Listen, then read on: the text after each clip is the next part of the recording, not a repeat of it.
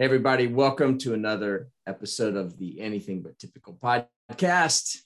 It's so good to have Jennifer Guthrie on the episode today, and I'm anxious to dive into her story. There's a whole lot there, I'm sure, that y'all are going to love. So, Jennifer, as we do on the Anything But Typical podcast, we always start with a heartbeat question, and the heartbeat question is this. So you are getting ready, going through the concourse at Charlotte Douglas Airport, heading to your favorite place, your happy place on the clear blue waters of Exuma's Bahamas.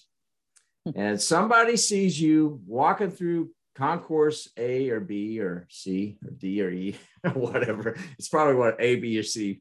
And they see you and they start talking to you or talking about you. And didn't realize that you could still hear everything that they're saying. What would you like to have somebody say about you? Oh, well, that's just an awkward question. But, I think that, saying, oh, she does a really good job. She's, I love it when they say, well, she's got a really fascinating business. And, what she does, never heard of anybody doing anything like that. And,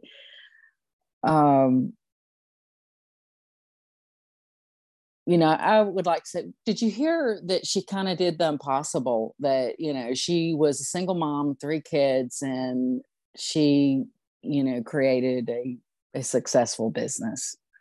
I think that would be pretty cool, because that was a big outlay. Cool. Well, it is an awkward question, or it's definitely different. That's why we do it on the Anything But Typical podcast. If you want to go to the typical podcast, they don't ask that. Good job. Now I understand.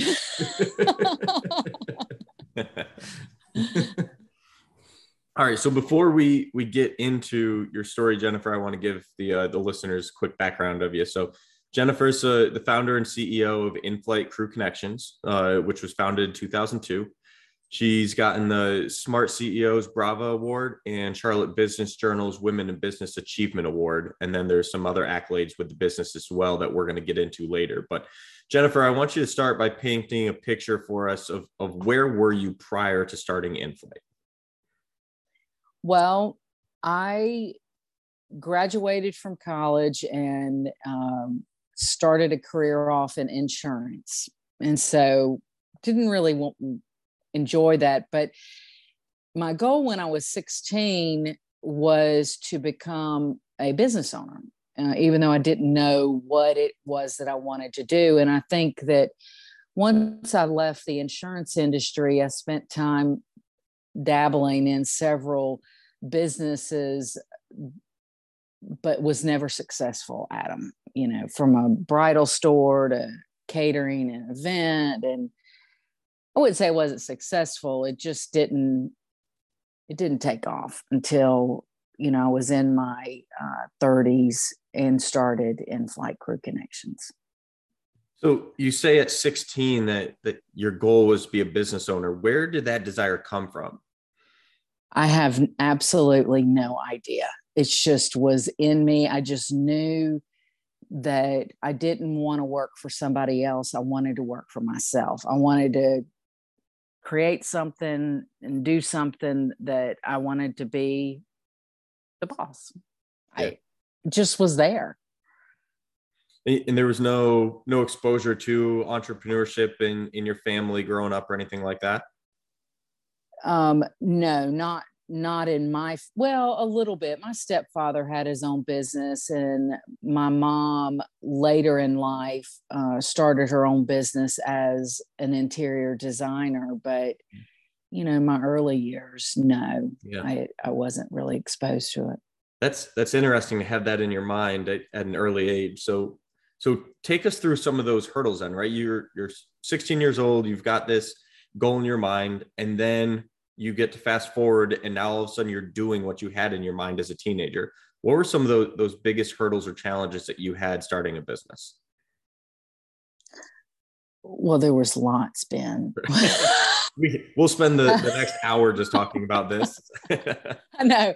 I mean, I think, that fine tuning of what is it that I really want to do, and finding something that is not only something that I wanted to do, but what is marketable, what is something that somebody else wants. And if you're that trying to be creative and, find something different. I mean, I could go get a franchise, but, did I want to do that or did I want to start something? And, I think it was just kind of dabbling in things that kind of helped to refine that, per se. The challenges, the biggest challenge I think was finding something that was marketable or that other people wanted.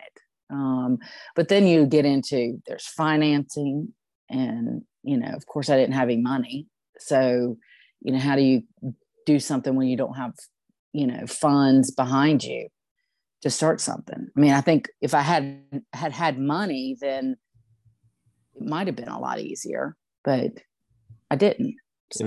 In some ways, right? But then right, the story and the evolution wouldn't have been the same either. So yeah, exactly. Yeah, I relate to that. My first business, my risk was $180. That was me going all in before I started having revenue come in. So I understand the bootstrap. Because I've definitely, In-Flight Crew Connections was bootstrapped from the beginning. So yeah, makes sense. Hey, Jennifer, before we go in further to In-Flight Crew Connections, I've got some aviation background in my history as well. And so I'm really anxious to go into that. But one thing that you said early on here was, you had started a couple of things, bridal store, catering, and doing some catering of events, but they didn't really take off. I want to hear some of the things that you learned in trying these other things. It sounded to me like, okay, those were some passion kind of areas, but didn't find that they took or had traction in the market. What are some of the things that you learned from those experiences that helped you as you were building and growing In-Flight Crew Connections? That's good. Well, the catering end, I just decided I didn't really want to work that hard physically. That was just very physically demanding and on your feet, and and that I enjoyed the work, and I used to be really good at cooking. I don't cook anymore, but that was something that was a talent of mine. But I think that just because you have a talent doesn't mean that's where you're going to make your living at, and just because sometimes it's better to have that as your hobby and not as the way you earn a living. What were some other lessons with the bridal store? Retail is just really a challenge, of the customers and selling enough to make the bills and the ups and downs. Not that I haven't had ups and downs financially in my own business now, but I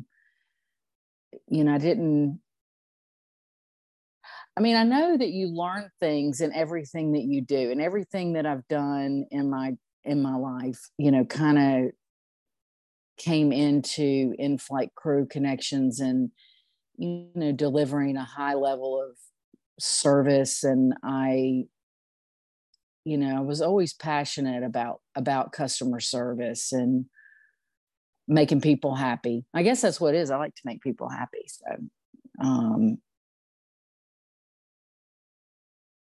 So that's the best I can think of at this moment. Yeah, no, it's interesting. One of the pieces you hit on, which I think is people very easily go one way or another, and it's sometimes your hobbies or what you like to do shouldn't necessarily be what your business is, right? Because it's it's very easy for people to get up on a stage and yell, follow your passion and things like that.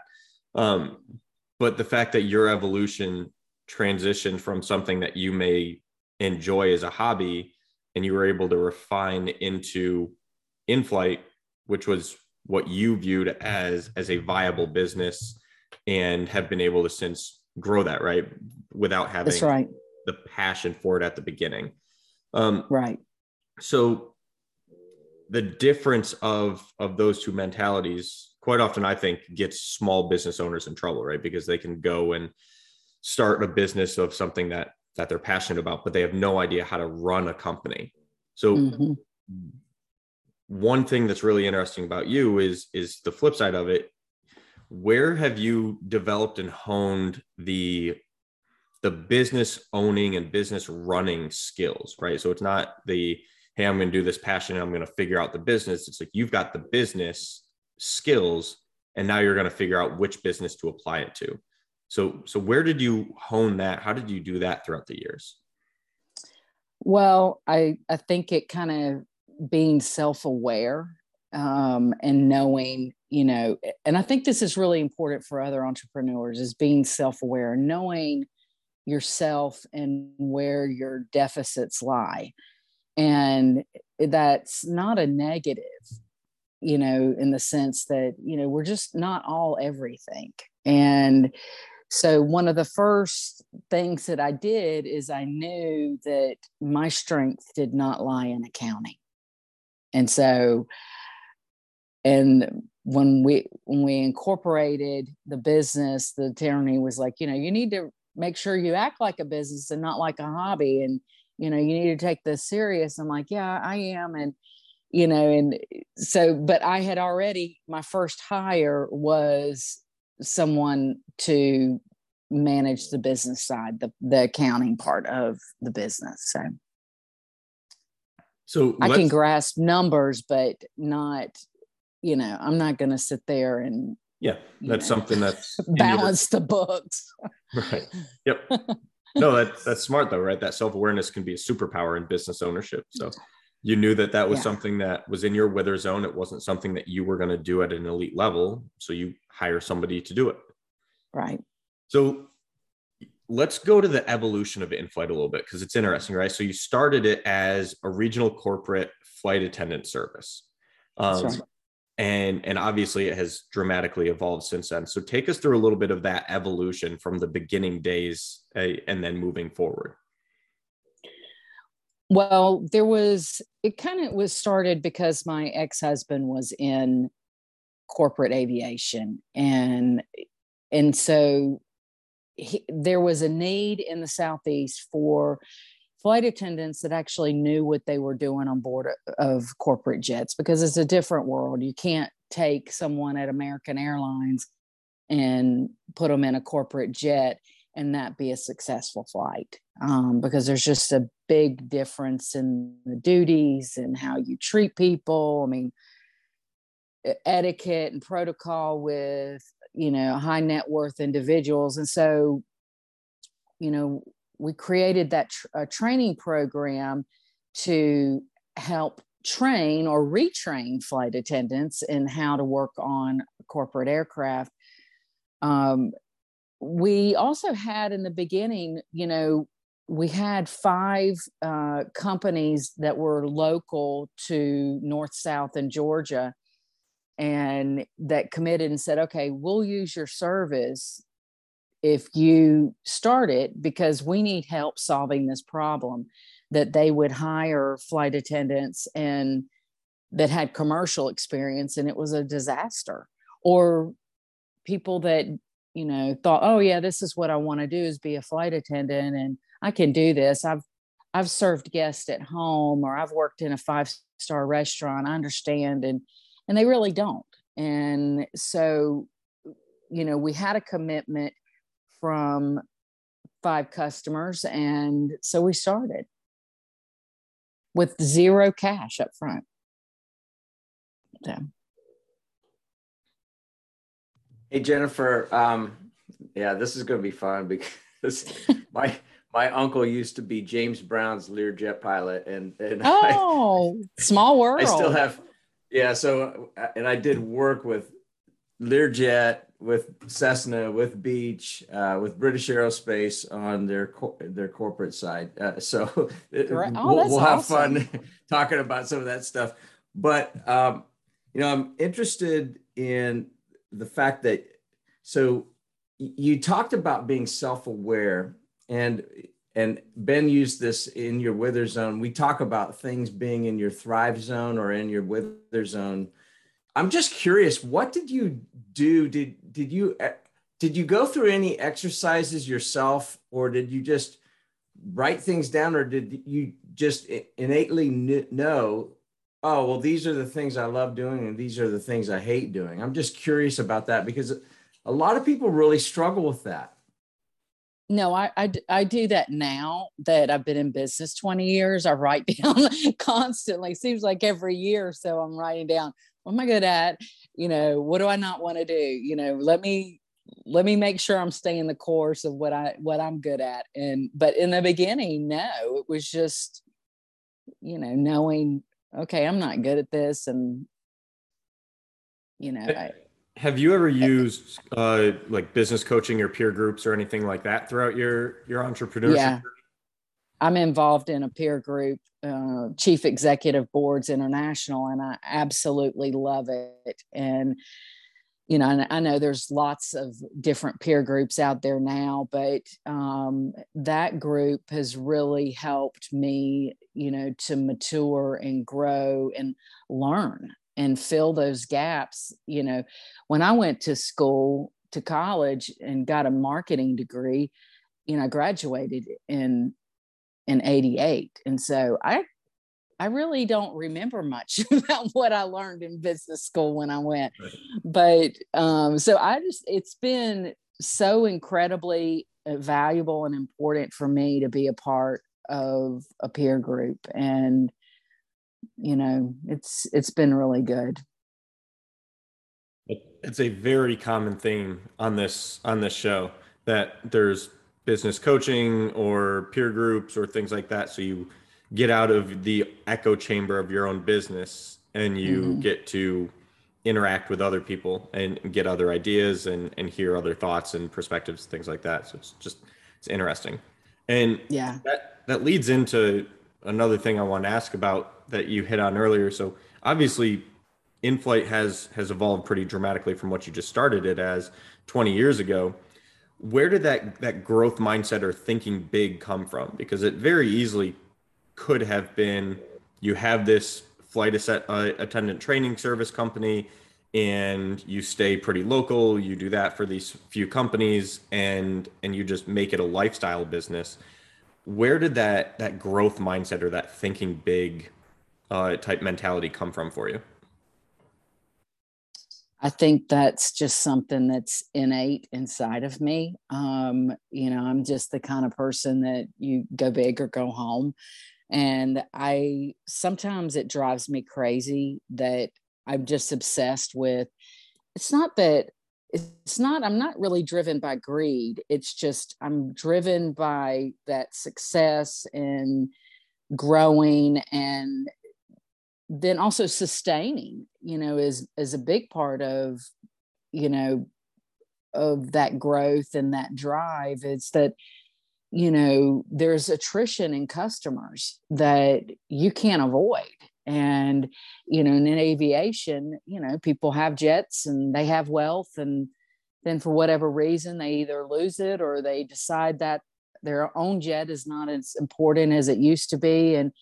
And so there's that constant drive to survive and to, move forward and to grow that is just there. And sometimes I wish I didn't have it, but it's there. Would things be slightly less chaotic if you didn't have that? My people would probably say that. They would like to stay the way we were 10 years ago. But that it doesn't work that way. I mean, you can't, it wasn't, for me, what started off as somewhat of a hobby business, a side business. I was having kids and I had young kids, and starting the business, it was a hobby that I could fit in between, taking care of kids. But then I became a single mom, and then all of a sudden it's no longer a hobby or business, but it was a requirement that I was either going to have to do this and make it successful, or I was going to have to go get a job for somebody else, which was not in my DNA that I wanted to go work for anybody else. Yeah. Yep. So. Makes sense. I'm going to jump forward and we can bounce back chronologically, but when you hit on attrition and sustainability, things like that, it jumps forward in my mind to COVID and how it was a dramatic upheaval for many businesses, right? And the sustainability and being able to stay in business and how do you evolve during that time was extremely relevant. So I'm going to start with a basic one, and then obviously we'll dig deeper from there. But how did COVID impact your business? COVID was ugly. Why I asked, I wanted to explore this a bit. Yeah. COVID, everybody, I sent everybody home March 17th for 2 weeks. And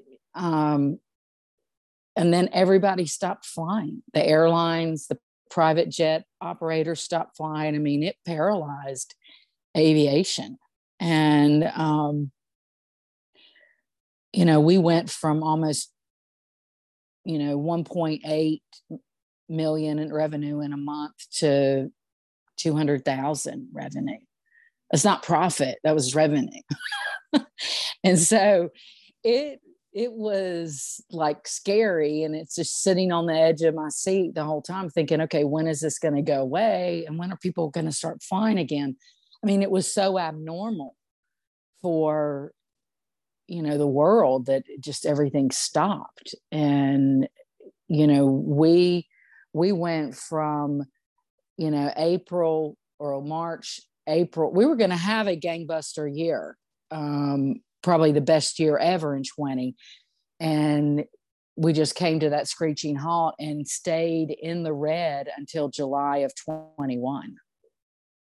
So what were some of those actions that you took as it's not even for you as COVID ramped up or became more prevalent, it's basically as the light switch went on. Yeah. So what were some of those actions that you took?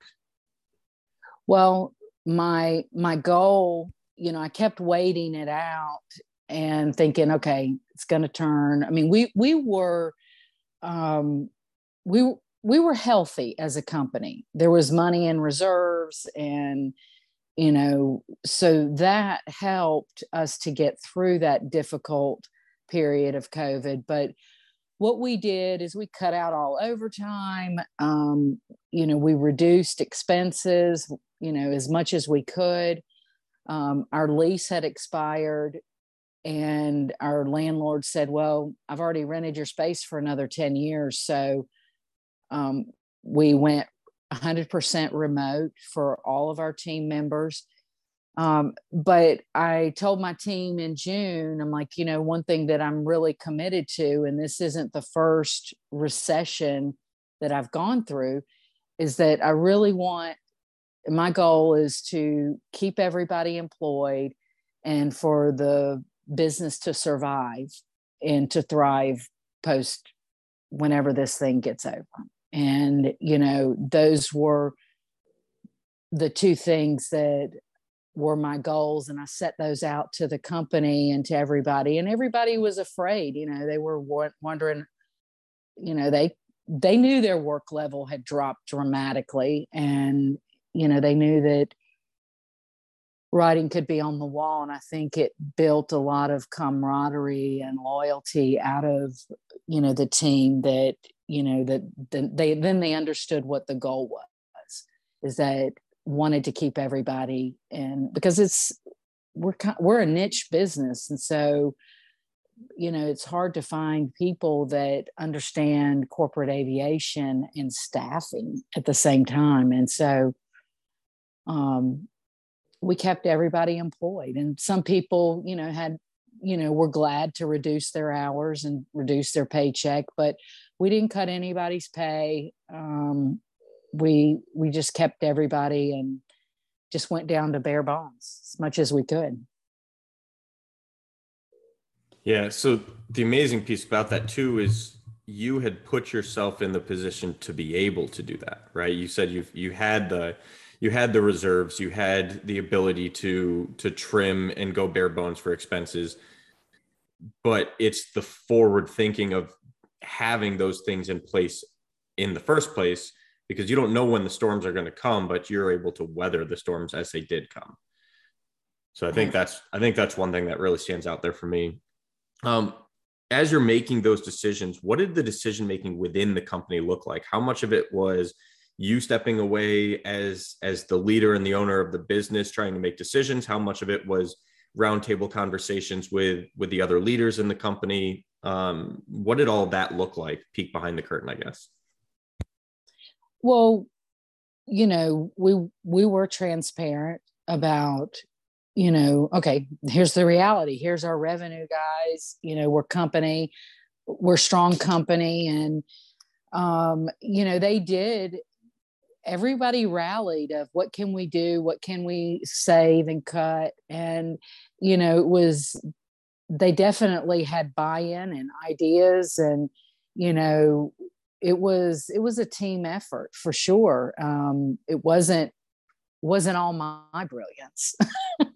It was, them, saying, and, my controller is awesome at, managing money and, and just figuring it all out. I did take a pay cut myself, and, felt like, that was important. And my COO did a little bit. And, so those were two big contributions to keeping the team together.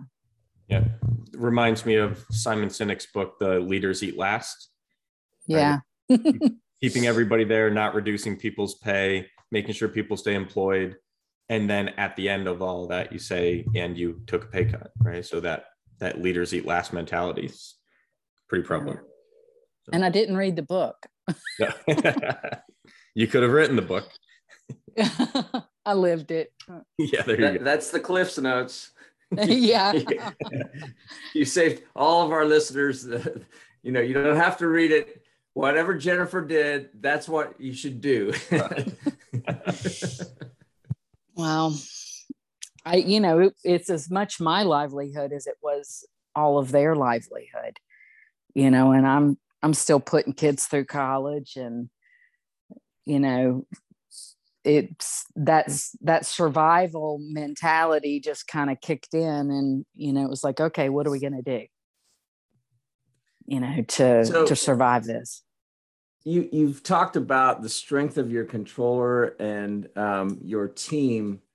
I'm just curious about, getting ideas from your front line as well as from your team. Can you talk to us a little bit about how you and your management team work together, what that looks like? You guys get together weekly, daily, et cetera. And then how do you, especially now that you're virtual, how do you continue to have that communication flow back and forth and stay connected to the front line?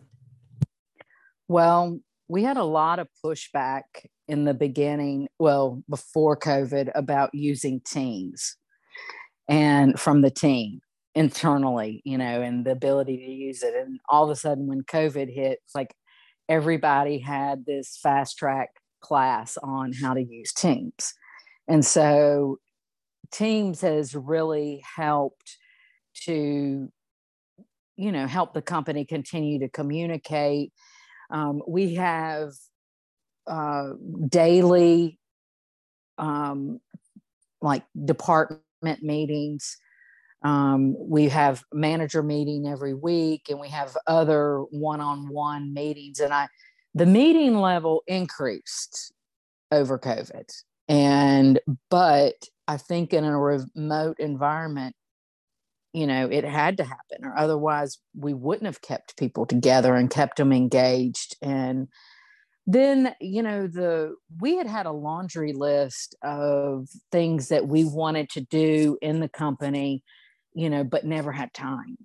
And so it was really neat to see a lot of the teams and individuals in departments step out of their comfort zone and start taking on projects and things that would continue to help drive the company forward, in the organization forward, but, just weren't a part of their normal duties or even necessarily in their line of expertise, but they were able to, to tackle. And actually it has helped us to come out of COVID, stronger than when we started, because of the things that we did during that time and how we used our time.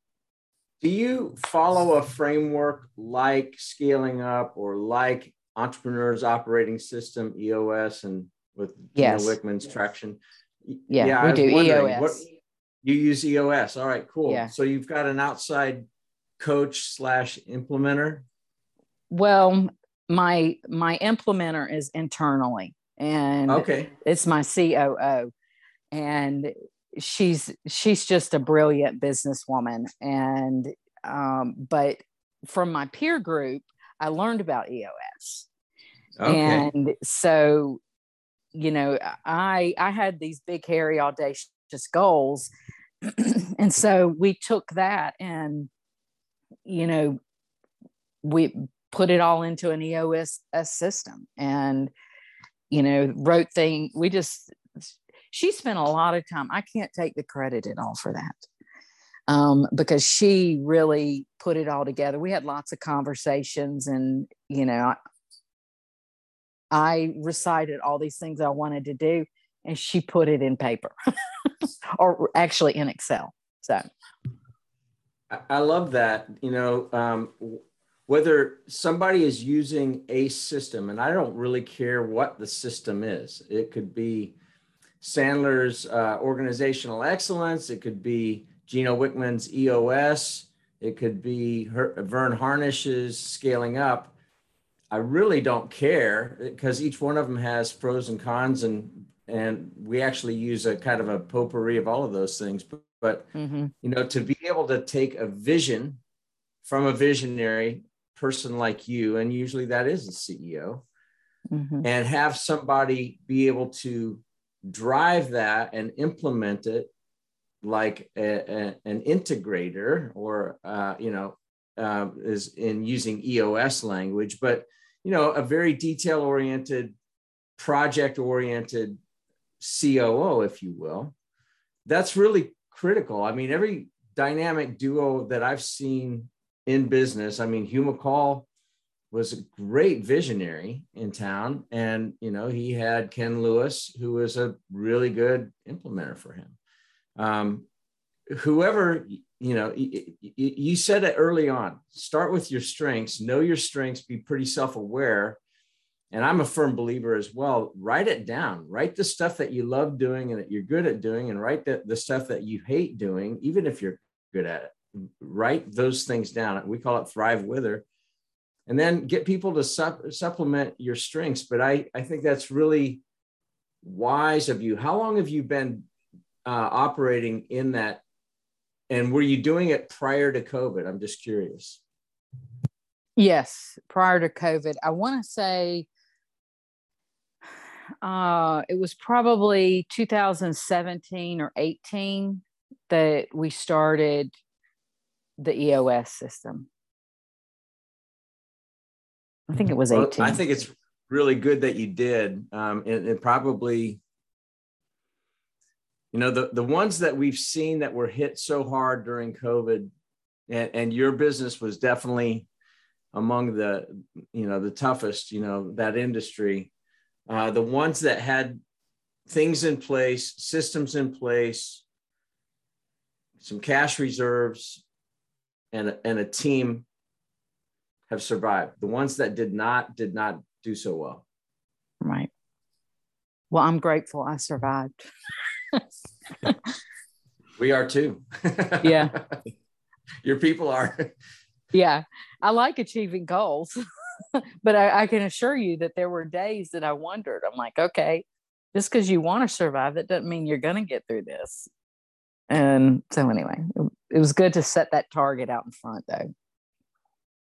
So even throughout all of that and some of the different hurdles that we've been talking about, you've got, I think it's 8 years running of Best of Staffing, Client Satisfaction, and Talent Satisfaction awards. I think it's either 7 or 8 straight years for both of those. Actually, it's 9. There we go. Even better. Right. So, don't cheat me on this. There 22.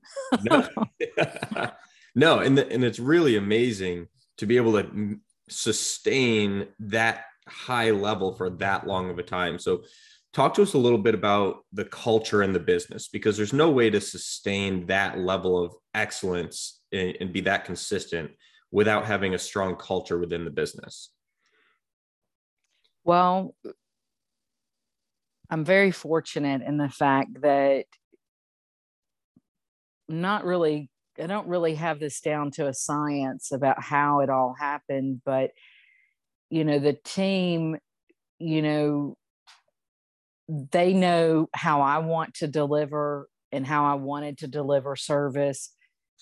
And we do spend time talking about the culture of our industry and our customers and our buyers, and how we started and what made us successful and the track record. I mean, we do spend that time in our new hire orientation. So I guess they do get it there, but everybody that comes on, it's just they've bought into that delivery of a high level of service. And I do have people that have come from business aviation, into, and they understand that, you do have to perform at a higher level. But, they just live out my vision every day. And I really consider myself fortunate that they do. And they, we answer the phone, on the second ring, and our customers get a live voice. They don't get a automated phone tree, that they get to go through to try and get their answers. So there's a lot of old school customer service in there that, maybe it should be replaced, but I don't think so.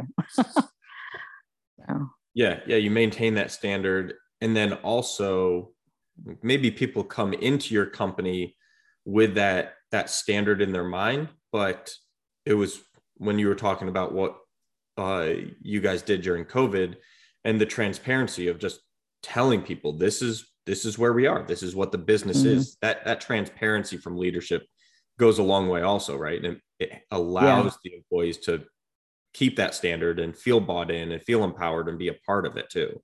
So I think that's unique. Jennifer, I want to put a pin in this on acquiring and finding the right talent, because it's something that I think every leader struggles with to a certain degree.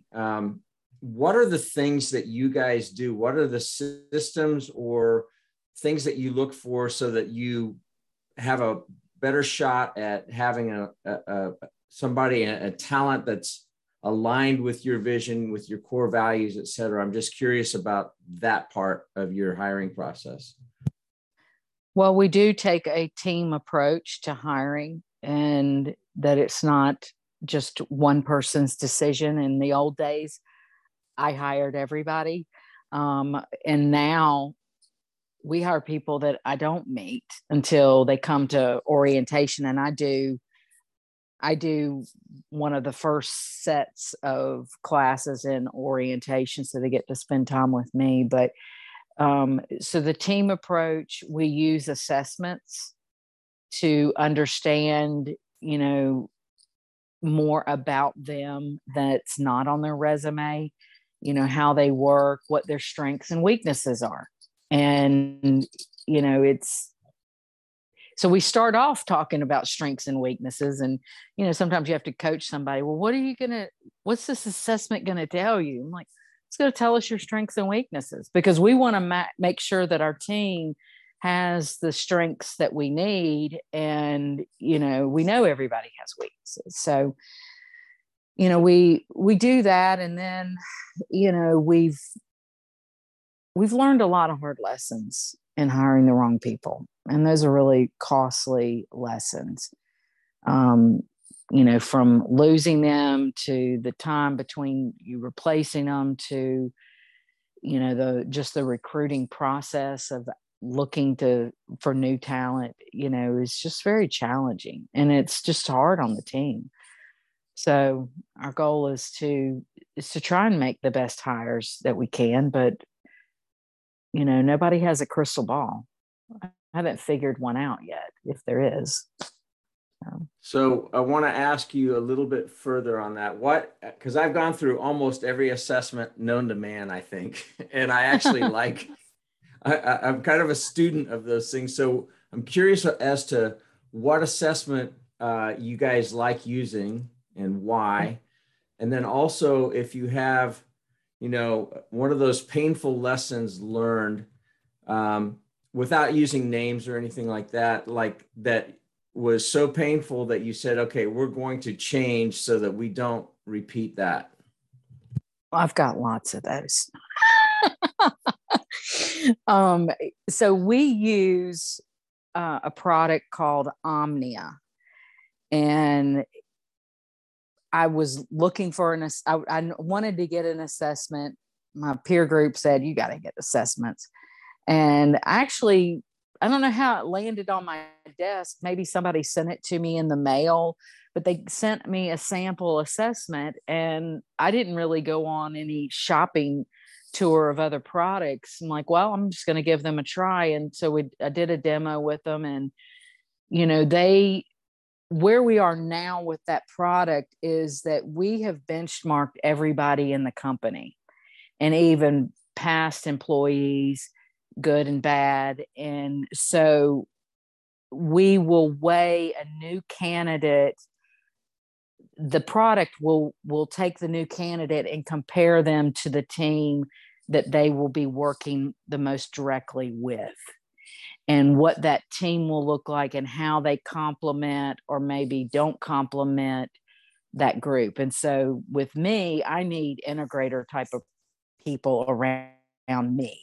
And so finding people that are similar or not, they're opposite of me, is really important. But so we have everybody benchmarked, and then we're able to bring in new people and compare them.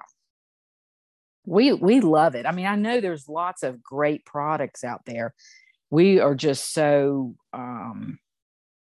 we've just got so much time invested in our database built of people that we stay with it. But costly lessons, I think, before,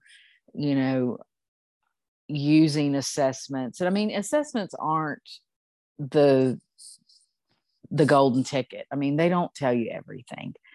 And we've certainly hired, even when there were warnings about this person may not do this. They want to do it their way and not follow process. And, it's always right. It's amazing, how spot on those assessments can be. But I think that putting the wrong people in the wrong seats has been probably the biggest lesson, in that just because I might want them to do a certain job and they think, oh, that's sexy, or I would love to do that. That doesn't mean they can do it. And, we've really tried to focus in on getting the talent that can actually really do the job and have experience in doing what we need them to do, because teaching people up in a job is extremely time consuming. And that was something early on, is that, okay, I can teach you how to do this job. I can write a process, I can show you and do it. And it's just a big drain. And it took me away from doing other things that were better use of my time. And so, these days, I really like to hire people that know what they're doing and know what are doing, are experts in the job that I have open. Yeah, it's painful and costly when other people are learning on your dime. Oh, yes. And there's an element to that. Like, we're big believers in internship programs, and we grow and cultivate our own. But that's different than when you have an immediate need. You're going to spend the money and hire somebody that knows what they're doing, but that has this. I love the awareness that you're using with this assessment, and the fact that you even went back to former employees and benchmarked. I think that's one of those aha moments for me in this conversation. Extremely, good awareness and good thought in that. So kudos to you for that. That was a good learning. So anyway, and just because somebody wants something doesn't mean that they're going to be something good at it, So yeah. I think really, really good lessons there. Yeah. And not just like it goes deeper than that, right? So you're not evaluating somebody for somebody, you're evaluating it for what they're specifically going to be doing for you, right? Because people can be great interviewers or have lots of talents, and you can want them to be in the business. But if you're hiring them because you like them and not because you think they're the right fit for, Jennifer, as you said, the putting people in the right seats, then it's still a bad hire, even if the person may be good if they don't fit that seat. Exactly. And technology, we've become so technology driven as an organization, and the final pieces that were not cloud-based pre-COVID are now cloud-based. And so you have to have an aptitude for working in a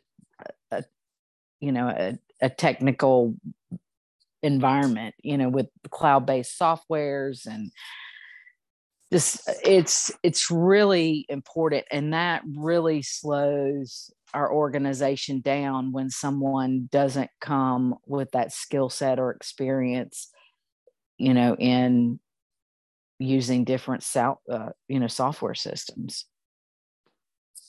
They're still out there. So, not everybody has converted to that. Right. I'm sure a lot more have than 2 years ago, though. Yeah, exactly. I want to flip as we get towards the end here and focus more on you as the individual leader. And a piece that when Gary asked you that first question at the beginning, right, of you traveling and exploring and seeing things, and it's an aspect of business ownership and leadership that I don't think it's talked about enough. And that's how you prioritize yourself outside of the company. So what are some of the things that you do, even if it's just expanding on what you talked about earlier, but what are some of the things you do to make sure that you're prioritizing Jennifer, the individual, instead of having a business be all consuming? Well, that is still a challenge, and something that you have to that I have to fight for myself, because it's easy to get sucked in and, with the business and the business taking priority. But I do try to schedule time away and vacations. And COVID, obviously, you couldn't go on vacation. And so that was a real downer, because I'm like, okay, I have time now, but I can't go anywhere. So, but for 10 years, I've worked out with a trainer, and, 2 to 3 days a week. I go to massage therapy that does more body work and kind of working on different muscles. And it's not a girl spa trip. It's actually quite painful to go, but that's something that I work on, and I try to do things that that I like to do as much as I can away from work and spend time with friends and family. But I'm not really where I want to be with taking time for me, because as I also told you, I'm kind of in this weird place where the kids are, flying the nest, and I'm, somewhat still a parent in their home, but I'm also empty nester. It's like, okay, what do you want to do next with your life, Jennifer? Right. But it is I totally agree. And my team will tell me, Jennifer, you need to get away, because I'm more refreshed and come back, and it just can wear on you, the day-to-day grind of running a business and doing the things that we do and working at a fast pace, that you can just put your body in motion and keep going. But it's really important to get away. And I actually, getting away is not necessarily a vacation, because then my mind is able to think about things in the business differently, and it's not the day to day. And so I really cherish that time away. Yep. And I, at least anyway, don't realize the deterioration of myself and effectiveness and efficiency and things like that until I step away and come back refreshed and clear mind and have had the time to be able to just think. It's really, I think it's extremely important, and it's something that's easy to neglect, right? Because you can just get in the grind of the day to day and never step away or prioritize yourself. Exactly. So I would like to take at least 3 vacations a year. Now, that hasn't happened in the last couple of years, but that would be a good 3 or 4. Yep. Be a good break for me.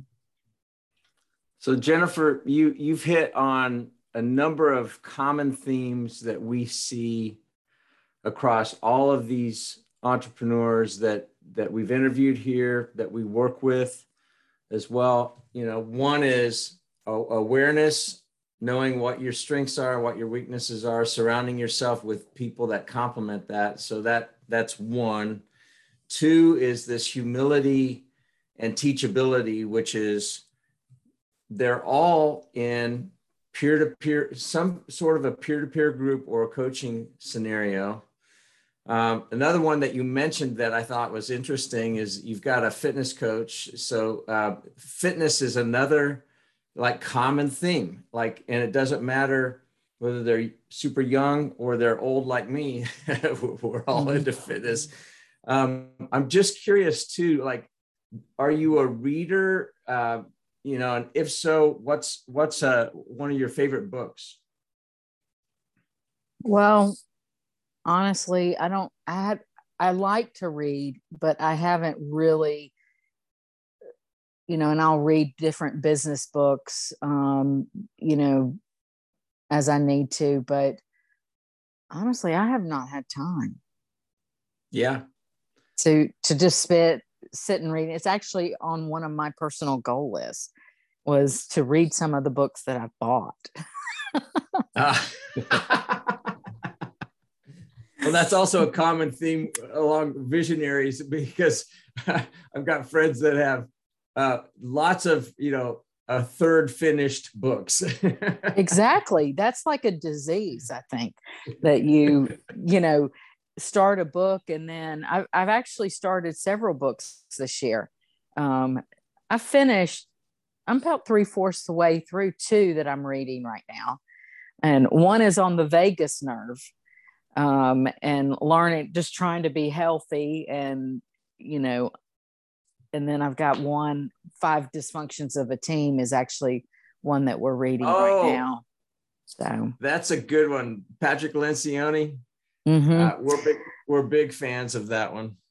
So we're doing some leadership training this year, And that's step one of the plan, is everybody's reading that book. So, but I would like to read more. Well, it's not an indictment at all. I'm just like, some people are just like, they plow through books, and then one of my good friends, and he's a client as well, Andy Hilliard. he is famous for like giving you a book, and I'm like, have you read it? Well, I've started it. Like, how many pages? About 10 pages. Yeah, so, right. Well, I'm really fortunate in my peer group. Our leader, actually, he spends time, reading these books, and he gives us at each time we meet, he gives us the Cliff Notes version. So I actually do get to hear more business books, but it's through him, and I really appreciate that. He then spends 30 minutes giving us the book review of something really that he finds valuable. So yeah, if I can really cheat, I'm going to cheat. There's a really good podcast called Founders, and the guy who does the podcast reads a book about a founder or business owner, and then does an episode on the book and on that guy or lady's story. And so you get basically an hour dive into a book, and if you want to then dive deeper and read it, great. But if not, you kind of like what you were just saying, you get the Cliff Notes at least and get a good idea of it. Yeah. I probably get a couple books in a year. So Gary, any final thoughts? This has been a really fun conversation. Yeah, no, this has been fun. And I just think it was interesting too. The last flight I was on a guy's Gulfstream G450. and lucky you. Oh, that was beautiful. That's the only way to go to Cabo, I'm telling you. But the level of service with those flight attendants and that crew are just like second to none. And when you're dealing with somebody that's putting $10,000 worth of jet fuel in just for a flight and that's before these crazy gas prices. That's a whole different level. And a lot of people would naturally go to, oh, well, if you've got commercial aviation experience, you're going to be just great. No, there's some similarities, but there's a humongous difference, and mindset is a lot of it, right?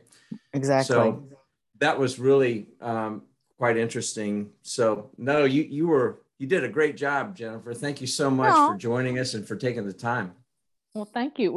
It was fun to talk to you guys, and it was fun to talk about the not so typical things that I get to talk about.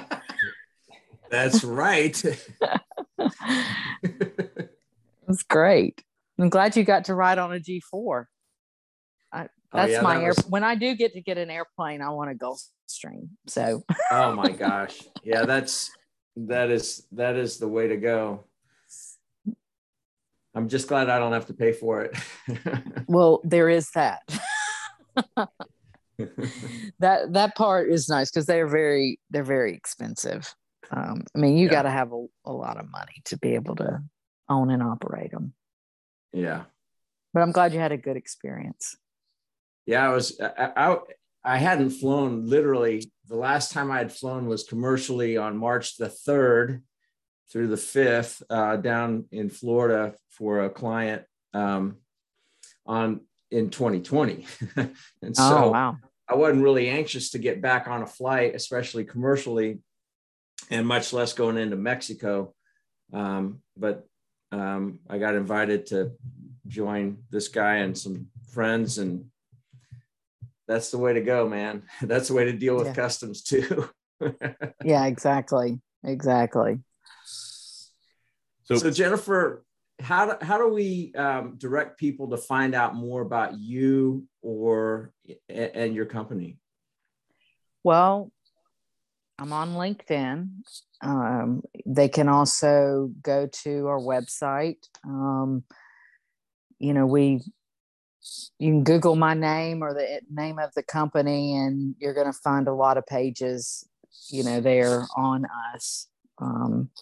Last time I looked, we were like 10 pages into the internet. Like, so, there's just a lot that has been the accolades and different press releases. So it's pretty easy to find us.